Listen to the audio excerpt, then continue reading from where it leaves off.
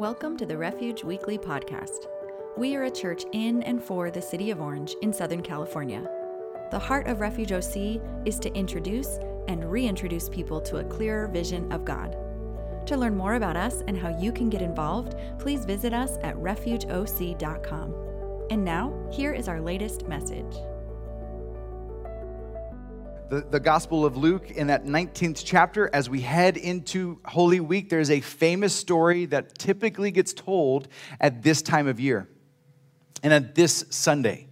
And I want to walk you through that, but then I want to kind of back things up a little bit. So we're going to preface it with, here's the story in Scripture, and then I want to back things up in the historical timeline with where Jesus was at. So if you'll join me, I begin in verse 28. We will read all the way to verse 40. And as someone said in our worship team this morning, wow, that sounds like a lot of verses. I promise you, the story goes quick. All right, here we go. Luke chapter 19, verses 28 through 40. After Jesus had said this, now you're like, what did he say? See, that's extra credit. Go home and read before. After he had said this, he went on ahead, going up to Jerusalem.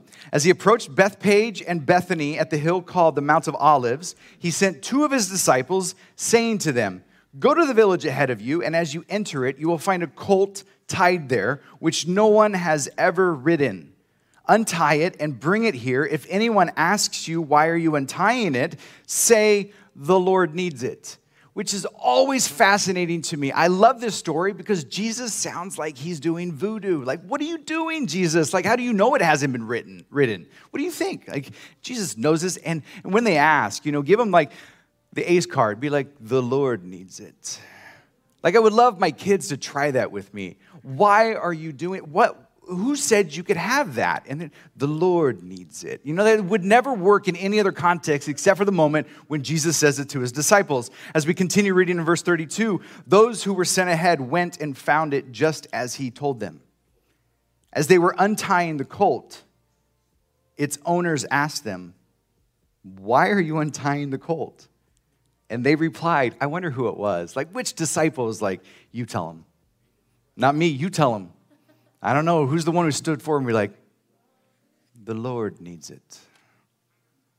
And everything was good. They brought it to Jesus, threw their cloaks on the colt, put Jesus on it. As he went along, people spread their cloaks on the road. And when he came near the place where the road goes down the Mount of Olives, the whole crowd of disciples began joyfully to praise God in loud voices for all the miracles they had seen. Blessed is he who comes in the name of the Lord. Peace in heaven and glory in the highest. And some of the Pharisees in the crowd said to Jesus, "Teacher, rebuke your disciples." Basically saying, tell them to shut up. And Jesus says, "I tell you, if they keep quiet, the stones will cry out." All right, I want you to hold that passage and that storyline in your mind because I want to tell you about a few experiences that I've had recently. Last night, I went to an Angel game. I don't know if you know about these things. Got to go with my dad and a few members of my family. There's one member of my family who did not want to go, and so she said, "Do not buy me a ticket." And I said, "Fine, we will go and have fun without you." Okay? You can figure out by the picture which one it was. We had this wonderful moment. It was a Saturday game, third game of the season for the Angels. The Angels finally won. It took 3 games to get 1 win. All right? We're in it. We're in it. I mean, I know the preseason looked really good, and the postseason still looks good from this vantage point, right? Like, we can get there. I know we can. But Saturday night was so fun. But Saturday night, if you know, you've been to an Angel game before, you know how Saturday nights work at Angel Stadium. It is firework night. Right? So we wait for the end of the game. Mike Trout has hit his homer, and we have secured this victory. It's beautiful, and over the loudspeaker it says, "Fans and audience members, in just a few minutes we will turn off the lights, and then the fireworks show happens." And I just had this bit of glee in my spirit because I was remembering this moment of fireworks, and I'm like, my kids are there. Well, 2 of them, not the third one who said she didn't want to go. We were there. My wife was there. My dad had already gone home because he was a little tired. It's cool. And we were hanging out ready for the fireworks, and from our angle, the fireworks were going to be over this direction. And we were just sitting there watching, the fireworks are going off. And instantly, I looked over to my kids, and they were not scared. And I was impressed.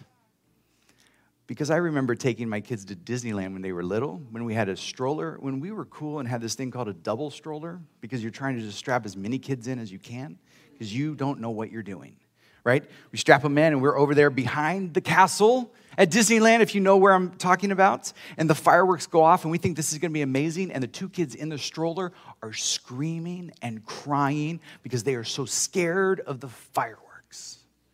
I wish I had a picture of that moment. But in my mind, I know exactly the setting. I know the bathroom is right there because one had to use it, and we were right here. We're trying to watch it. We don't even hear the music, and we're watching the things. And now we're like, oh, shoot, we have caused them great harm that they will talk about at their therapist office. So we are rushing out of Disneyland to get there as fast as we can because they hated fireworks for years. The memory of them even brought pain up until a few years ago. And last night, we're at a place where fireworks hurt no one. In our family, at least. It's this memory that I have, again, like I don't have this picture, but then I was watching the game last night, and I was watching people pull out their phone to capture moments, and I just did it. I showed you a picture. I pulled this moment out because I want to remember this thing. But have you ever thought about our memories? Have you ever thought about how we are in a culture right now that we have abdicated the role of memory keeping to this? And this is how we live sometimes. People are holding it up because they want to catch Mike Trout hitting the homer. Every time that Ohtani goes to plate, they're like, this is the one. This is the one. It's gonna be, okay, he didn't do anything. That's cool. What do I do with this video file? Probably won't even erase it because I've got enough memory on this thing. It doesn't matter. I'll just put the memories here and they'll be safe. On Friday, I went to my wife's school. She's a kindergarten teacher. And on Friday before spring break, they do a thing called the Spring Sing. And these are all kindergartners who are dressed to the nines. The boys have hats and the girls have fascinators. I didn't even know what that was until a few years ago. If you don't, you should Google it right now. It's amazing. You'll think we're at the Kentucky Derby, right? That's what the girls were wearing. They were so beautiful and cute. And in their youthfulness of being kindergartners, they're singing their hearts out. It is blazing hot. We are sweating so hard in this moment because it's just outside and it's dying. It got so hot that the iPad that was running the music for the Spring Sing show overheated and shut the show down. Like, that's how hot it got. And it was amazing. And all these parents around me, and I'm the videographer. I'm the guy who has a shirt that says, it's good to be married to a kindergarten teacher. Like, that's the shirt I wear when I go to school functions. So people are like, who's the creep with the video camera? He doesn't look like any of the other parents here. Why is he videoing our kids right now? So they know that I'm connected to the girl, right? Like I'm connected to the teacher. I'm there videoing this thing that's happening, and I've got a reserved spot, and they hate it because I have the prime spot, and because I'm married to her, right? Like she sets up this place. I'm right here. I'm going to video this thing, and all these parents are behind me and around me, and they are living this moment through their camera, their phone. You know it. They're doing this the whole time, making sure that they got it on screen, like I can look and I can see little Joey and Johnny and Susie and whatever. I've been thinking about this, about memory. Some of the memories that I hold deepest are not on my phone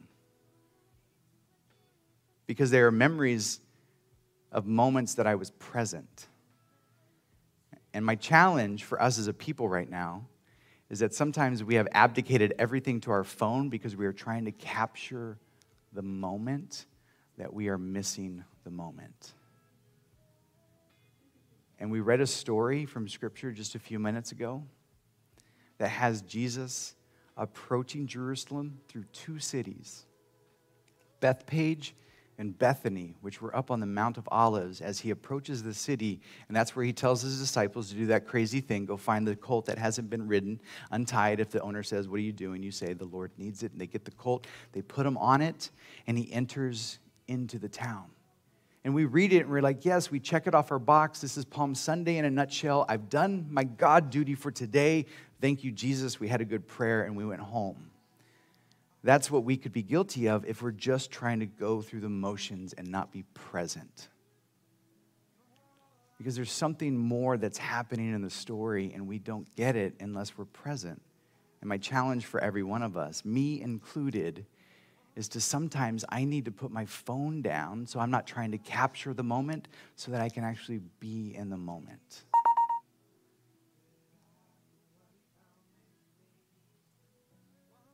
I think there's a reason why we reach back to the scriptures a couple thousand years ago, because they weren't created in times where it was just phone-driven. And I'm not here to harp on technology. I am guilty of it just like you. I use it to the nth degree, and I love it. But I think there are times for me that it distances me from what God's doing right now.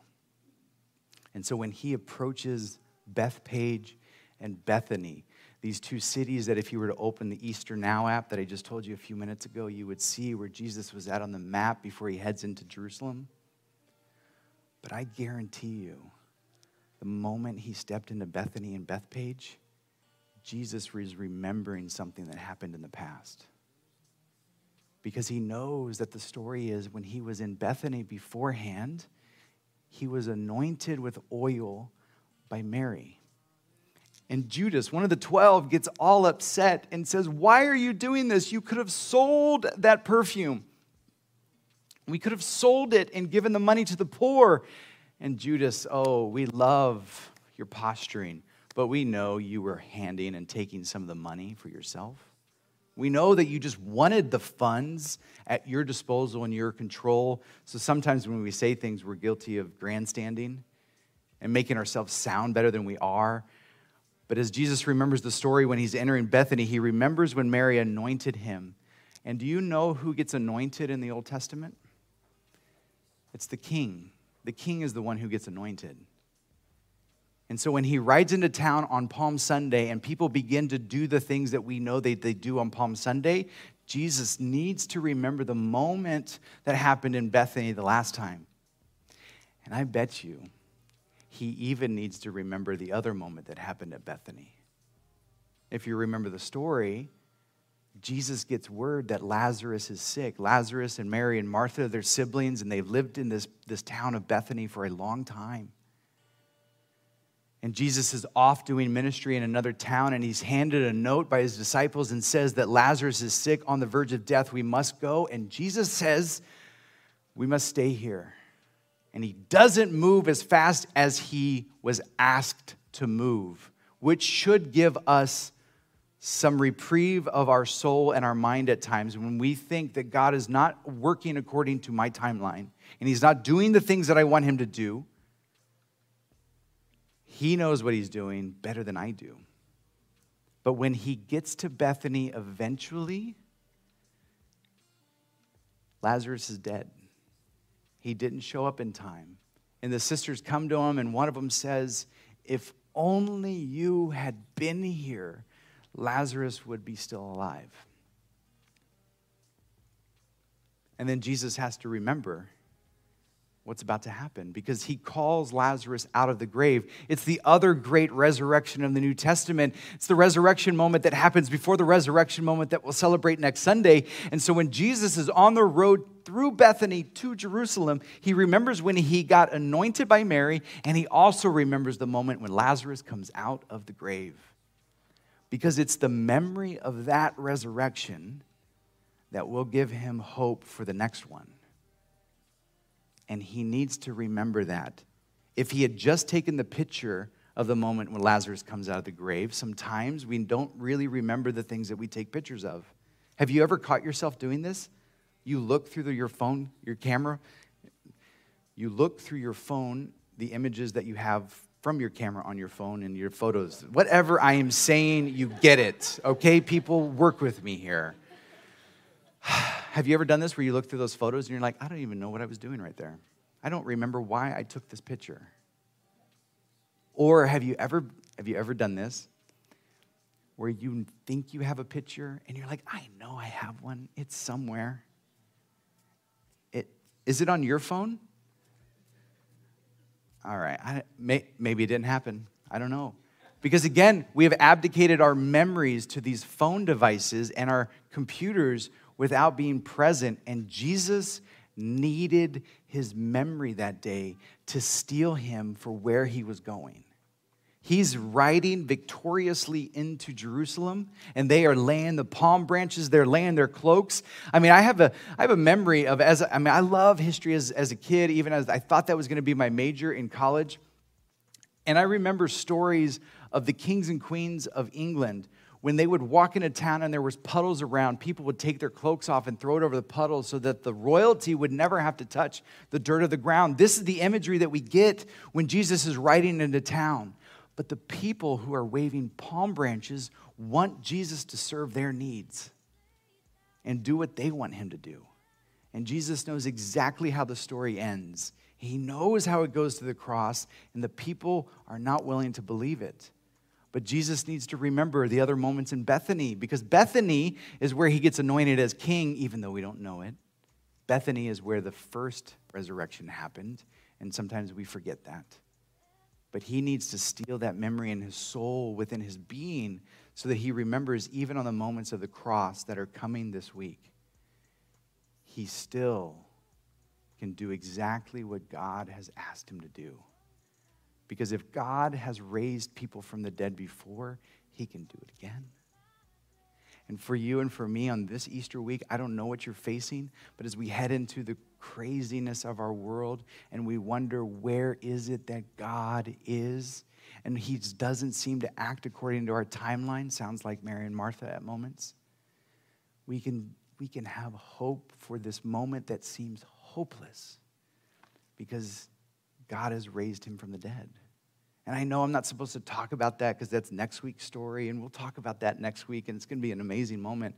But on Sundays, for centuries and millennium, Christians have been proclaiming their faith in Jesus Christ because he got out of the grave. That is good news. And if he does it, if he did it then, he will do it again. And when he gets through Bethany, he remembers so that he knows exactly where he's going. My hope for you this week, for Easter week, part of the reason I give you the app, and you're like, you just said get off your phone, and now you're giving us an app called Easter now. I don't get the mixed messages here, bro. Like, what are you trying to do? Here's what I want. My hope for you is that you be so present for what God's doing this week that you would be able to hear his voice. When you read the scripture stories and you think, I'm just doing this out of obligation because I'm trying to get God off my back, you would be able to remember what God has done, what he has already done, and what he is doing. That if he has raised people from the grave before, he will do it again. If he has fixed relationships in the past, he will do it again, and he can. If things seem so broken and the world seems so hopeless and the people that we have elected seem to not be doing exactly all that we want them to do, I pray that you remember my hope is never in an elected office. My prayer and my hope is in the one who walked out of the grave. Because that is better, that is deeper, that is more long-lasting than anything. So when you walk through this week, and I don't know what's on your schedule, I know a little bit of what's on mine, I don't want you to miss what God's doing because he is on the move. And God seems to go through places like Bethany all the time. And you're like, what are you talking about? Bethany doesn't get a lot of buzz or attention. It's always Jerusalem. Bethany is like the little sister on the hill over there. But it's the little places that Jesus goes through all the time. And it's the little places that he goes through with you that he wants to steal you and give you memories for what's coming. Because when I see that things are bad, I need to remember when he has been good. When I think it's all over, I need to remember what he's done before. And when I think there's no hope, I need to remember the moments where he has given me the best hope.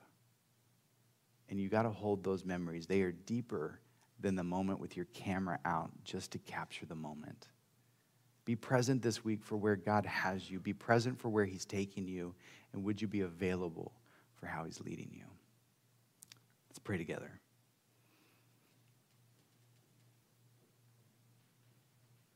Heavenly Father, you know this better than we do, but our culture is very fast-paced, and we are on a mission to get our things done. But this week, I pray that you would disrupt us in very powerful ways so that we can see your hand at work.